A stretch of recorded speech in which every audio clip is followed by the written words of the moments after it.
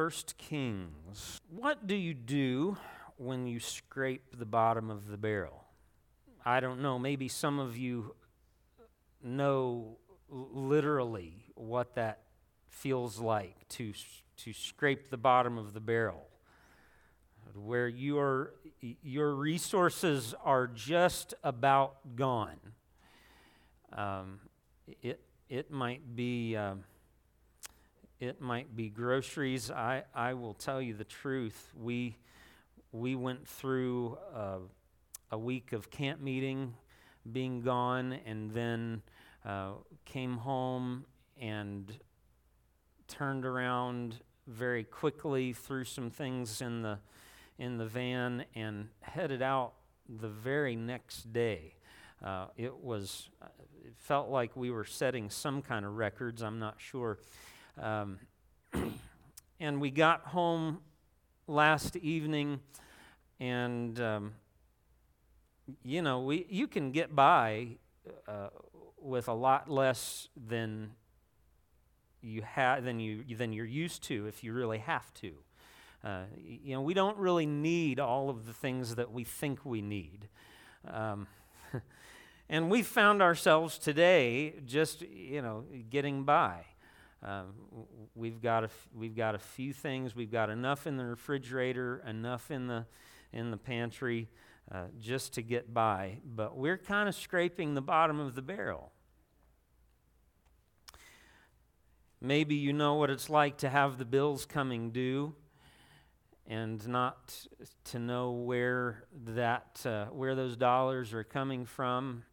Sometimes you end up with a whole lot of month left at the end of the paycheck, and you just wonder, how am I going to get by? How am I going to make it through? What do you do when you scrape the bottom of the barrel? The story in 1 Kings chapter 17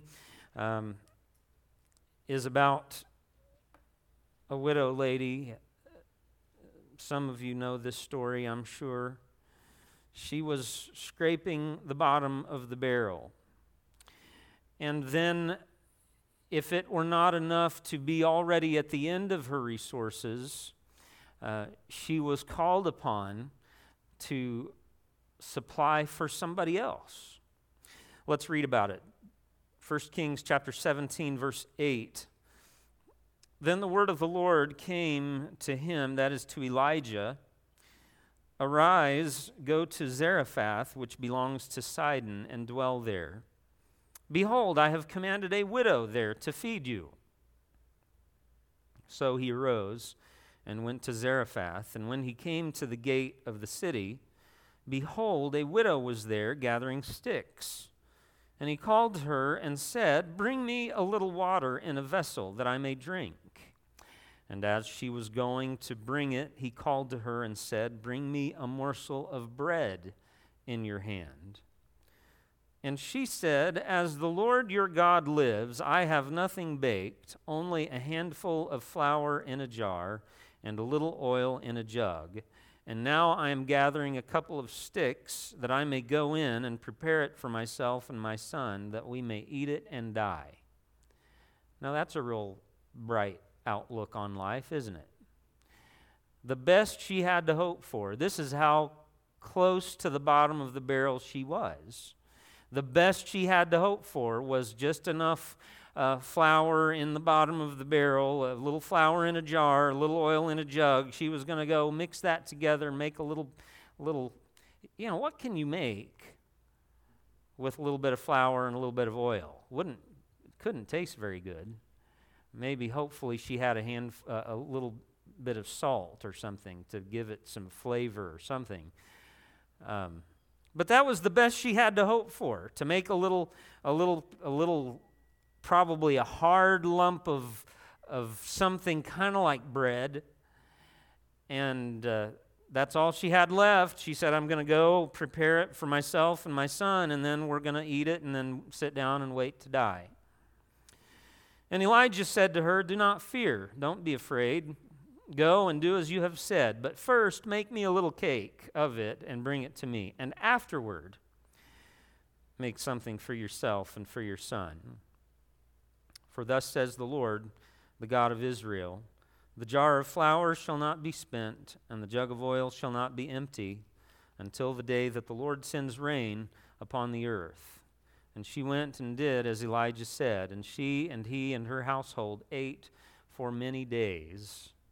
The jar of flour was not spent, neither did the jug of oil become empty, according to the word of the Lord that he spoke by Elijah. Now, people, that's impossible in man's economy. In man's way of thinking, that's impossible. But a God who can speak the world into existence, a God who can create the world out of nothing, a God whose son Jesus can come along and take a little boy's picnic lunch and feed thousands of people with it. A God who can do that can surely take a little handful of flour and a little jar of oil and cause that somehow to never run out. I just imagine in my mind every time she went to that place of provision, that little jar, that little vessel of flour and the little vessel of oil, that every time she scrapes it out, there's just enough to make what is needed for the prophet and for her son. And somehow, when she goes back the next time, there is just enough for what she needs for the prophet and for herself and for her son. And the word says they ate for many days. What do you do? What do we do when we're scraping the bottom of the barrel? I look at this story and I see the story of a woman, a widow, a mother. Widows in this time in world history were very bad off. A woman in Israelite culture, in ancient Israelite culture, was in reality a second-class citizen if she did not have a husband or a father or a son to care for her, to provide for her. Then really she was up against it. She had no way of earning a living, no way of providing for herself, and apparently in this story her son was too young to provide for her.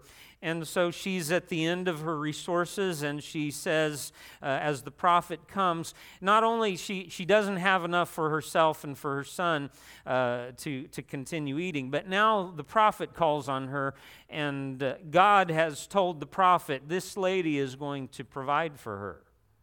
In fact, the scripture says, I have commanded a widow there to feed you. I've always been curious about that part of the story. Apparently, God's message to the widow came through the prophet. The scripture says that God told the widow, God, I've commanded the widow, but apparently she didn't know anything about it until the prophet came and spoke to her. And so God's message came to her through the prophet. And so what does she do? When God speaks, when anyone speaks, what should we do? Well, the first thing that we ought to do is to listen. To listen.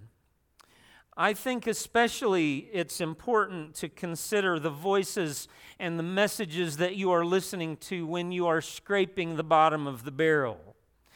When you are in that place of limited provision and limited resources, and you don't necessarily know where to turn or what to do, the voices that you listen to are very important.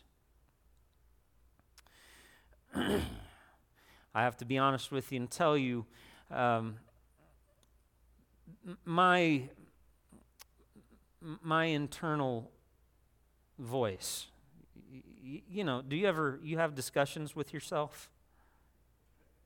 You know what I mean? I mean, hopefully not out loud. I heard one guy say, I talk to myself, but I get so tired of the silly answers. Somebody else said, I like having intelligent conversations. That's why I talk to myself. Whichever way you look at it. My internal voice tends to see the glass always half empty, tends to always see the negative.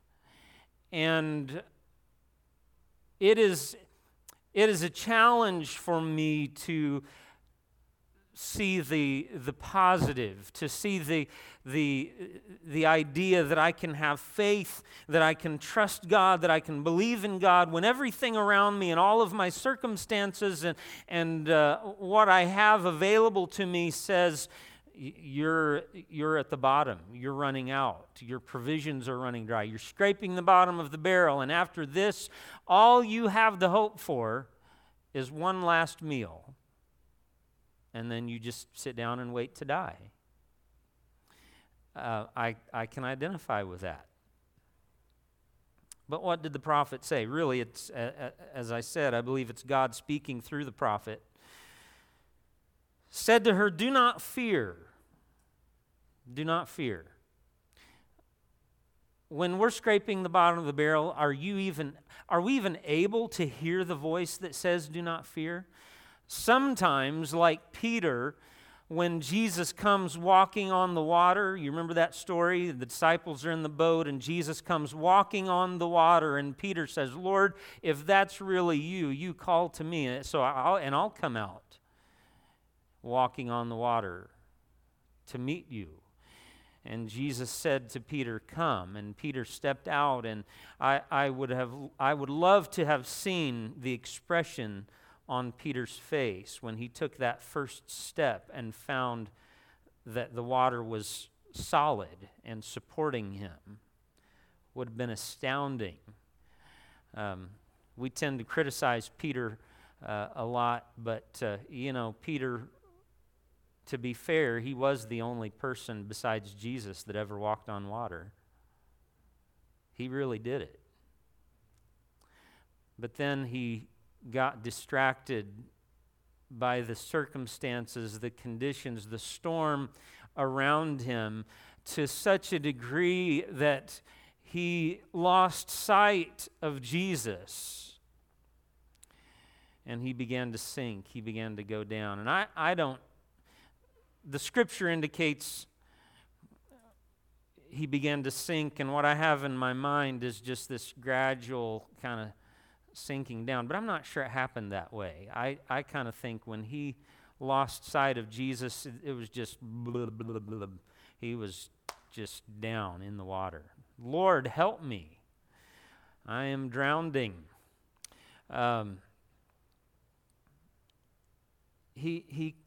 Jesus was right there. Jesus was right there in the storm. Yes, there was a storm, but Jesus was there. And somehow he lost sight. Reminds me of another passage of Scripture of the two disciples on the road to Emmaus that we read about in the last chapter of the book of Luke. And they were talking amongst themselves about how Jesus had died. And the Scripture says Jesus himself drew near, but their eyes were veiled so that they could not recognize that Jesus was with them. What is the voice that you listen to when you are scraping the bottom of the barrel? Elijah said, "Do not fear." Can you hear the voice that says, "Do not fear"? I guarantee you, if all you can see is the empty barrel, the empty vessel of oil, or whatever your circumstance involves, if that's all you can focus on, you will not be able to hear the voice that says, "Do not fear." You will not be able to realize or remember that there is a God in heaven who loves you and knows all about your circumstances and your problems and is actually present in your problems, whether you realize He's there or not. He is there. He is present. Elijah said, "Do not fear. Go and do as you have said, but first make me a little cake and bring it to me, and afterward make something for yourself." You know, this takes listening a step further,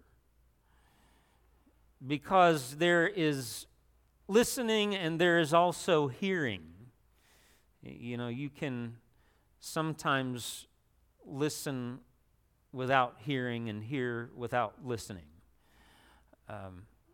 And we need both. We need both to listen and to hear, to be able to absorb and receive what we have been told. And this brings us to a point of believing. Believing. The first thing to do when you're scraping the bottom of the barrel is to listen and figure out what voices are you listening to. Listen not to your own internal voice, not to the voices of the enemy that would try to be a discouragement around you, but listen rather to the voice of God and His Word, and the voice that tells you not to be afraid. And then believe. Then believe the voice. Do not fear, go and do as you have said, but first make me a little cake of it and bring it to me, and afterward make something for yourself. For thus says the Lord. Here's what this widow lady was called on to believe. Thus says the Lord, the God of Israel, the jar of flour shall not be spent, the jug of oil shall not be empty. In other words, somehow, supernaturally, that supply is it's just going to be there. It's going to continue. And God will provide. God will provide. And that's what she was called on to believe. Something that seems really impossible to us, but she believed it. She believed it. How do you know she believed it, preacher? Well, here's how I know she believed it. Because she obeyed. She did what the prophet said. She went and did as Elijah said, and she and he and her household ate for many days, and the jar of flour was not spent, neither did the jug of oil become empty, according to the word of the Lord that he spoke by Elijah. What do you do when you're scraping the bottom of the barrel? And it might be an actual physical, material need. It might be an emotional, some kind of discouragement, depression, or what have you, or it might be a spiritual issue. Every now and then you run across those people that feel as if they've done too much, they've gone beyond the grace of God. What do you do when you're scraping the bottom of the barrel? Well, you listen. Stop listening to the voices that would tell you that your life is over and hope is gone, but listen rather to the voice that says, don't fear, only believe, and then obey. Do what God calls upon you to do. And then He will provide. He will provide. Dr. H.C. Morrison was a Wesleyan Methodist preacher, the end of the 1800s, early part of the 1900s. He was the president of Asbury College and Seminary 2 different times. And one day, Dr. Morrison was sitting in his office when an old gray-haired doctor of medicine walked in and said to him, Dr. Morrison, I would like to tell you how I know for a certainty that there is a God in heaven who hears and answers prayer. And that old gray-haired doctor of medicine began to tell Dr. Morrison this story. He said, when I was a boy, my mother was widowed at a young age and left, I forget, something like 5 or 6 children, something like that. And my mother, he said, was a woman of faith, but he said, when I came down to breakfast one morning, I think the man was maybe just 8 or so years old, just a young boy. He said, I could tell by the look on Mother's face that something was wrong. There was a problem.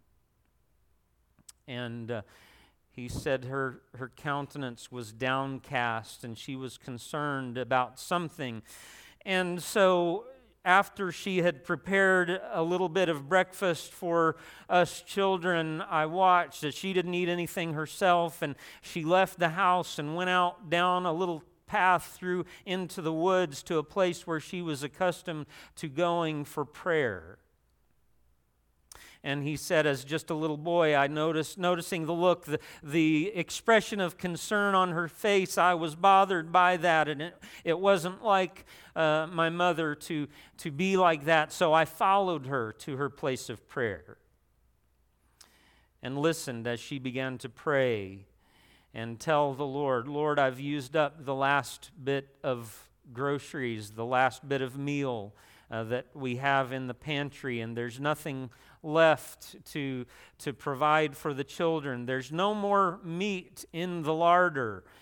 I don't know if you know what a larder is, but that's the numbers of years ago, before we had refrigeration and all of that. It's how they used to keep their meat fresh.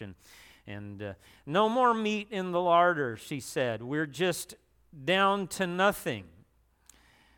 And she said, winter is coming on, and the children have no shoes for the winter. And she said, Lord, I don't know what to do. I don't have the money. I don't have any way to provide. But Lord, I'm trusting you. And that little boy watched as his mother poured out her heart and poured out her needs. And he said, I could tell about the time she came to the conclusion of her prayer. He knew she was finishing up, and so he said, I got up from where I was hiding and listening and watching as Mom prayed, and I ran back to the house to finish my breakfast. And when Mom came back in, he said she came back in with a different countenance than what she had when she left. She came back in with a smile on her face and a humming a tune, a hymn of praise. And he said he could tell that she was trusting God. It wasn't very long, he said, some time passed. A little while later that very day, about mid-morning, a wagon came by and stopped in front of their house, and someone came in and said to the widow lady, she said, we don't want to offend you in any way, but they said, we have been to the mill, and we have had far too much flour ground. We've got more than we need, and we wondered if you could use some mill, some of that flour.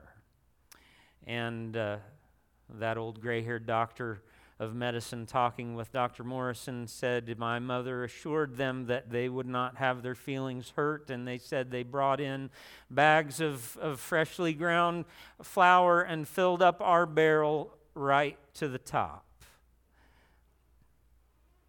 They left and went on their way, and said, that little boy, he said, well, there's the flour for the meal. That's what we need for bread. And he said it wasn't very long, a little while after that, a few hours later, when another wagon going by their home stopped by and said, we have been butchering today, and we've got more meat than we can use. Could you use some of that meat? And he said, my mother assured them that would be a blessing. They would be very grateful. And they said they began to bring in hams and various cuts of meat and began to fill their larder up until it was filled right up to the top. And that old gray-haired doctor of medicine said to Dr. Morrison, as a little boy, he said, I said, well, there's the meal and there's the meat. He said, I wonder when the shoes are going to get here. He said that was how much so far that had just boosted and encouraged his faith, seeing already how God had worked to provide in seemingly a supernatural way, something they hadn't told anybody or asked anybody about their needs. The story continued. Later on that evening, someone stopped by and said to the widow lady, I was passing by your house and thought of your children and remembering that winter is coming on and that your children might need shoes.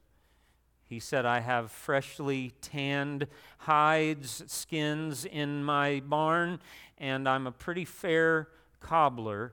Take straws and measure your children's feet for shoes, and I will make each one of them a pair of shoes for the winter. And by that time, that old gray-haired doctor of medicine had tears trickling from the corners of his eyes and said to Dr. Morrison, Dr. Morrison, that's why I know that there is a God in heaven who hears and answers prayer. Friends, what do you do when you're scraping the bottom of the barrel?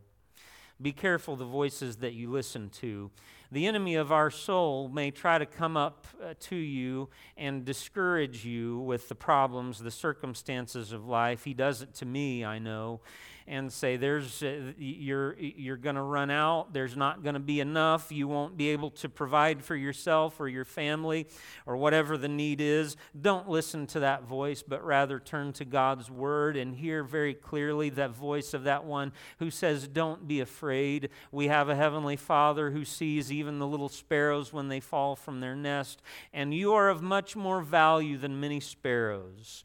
The very hairs of your head are all numbered. Listen, hear that voice, and believe. Believe to the point of obedience. And sometimes obedience seems costly. Can I just remind you of that? This widow woman in the story, she was called on first to make a cake for the prophet. My inclination, my temptation would be to say, let me feed myself and my son first, and then if I have something left, I'll be glad to give it to you. But that's not what the voice of God through the prophet called on her to do. The voice from the Lord through the prophet said, you make me a cake first, and then you make for yourself and for your son. Sometimes obedience can seem costly. But friends, when God is at work, and when God is speaking, and we are listening, and we are walking in faith, can I tell you, it is always safe. It is always safe to trust that voice. It's always safe to trust the voice of God. Listen and believe and obey. And even though you may be scraping the bottom of the barrel every time, you'll never come to the end of the provision. God will always provide. Praise His name. Let's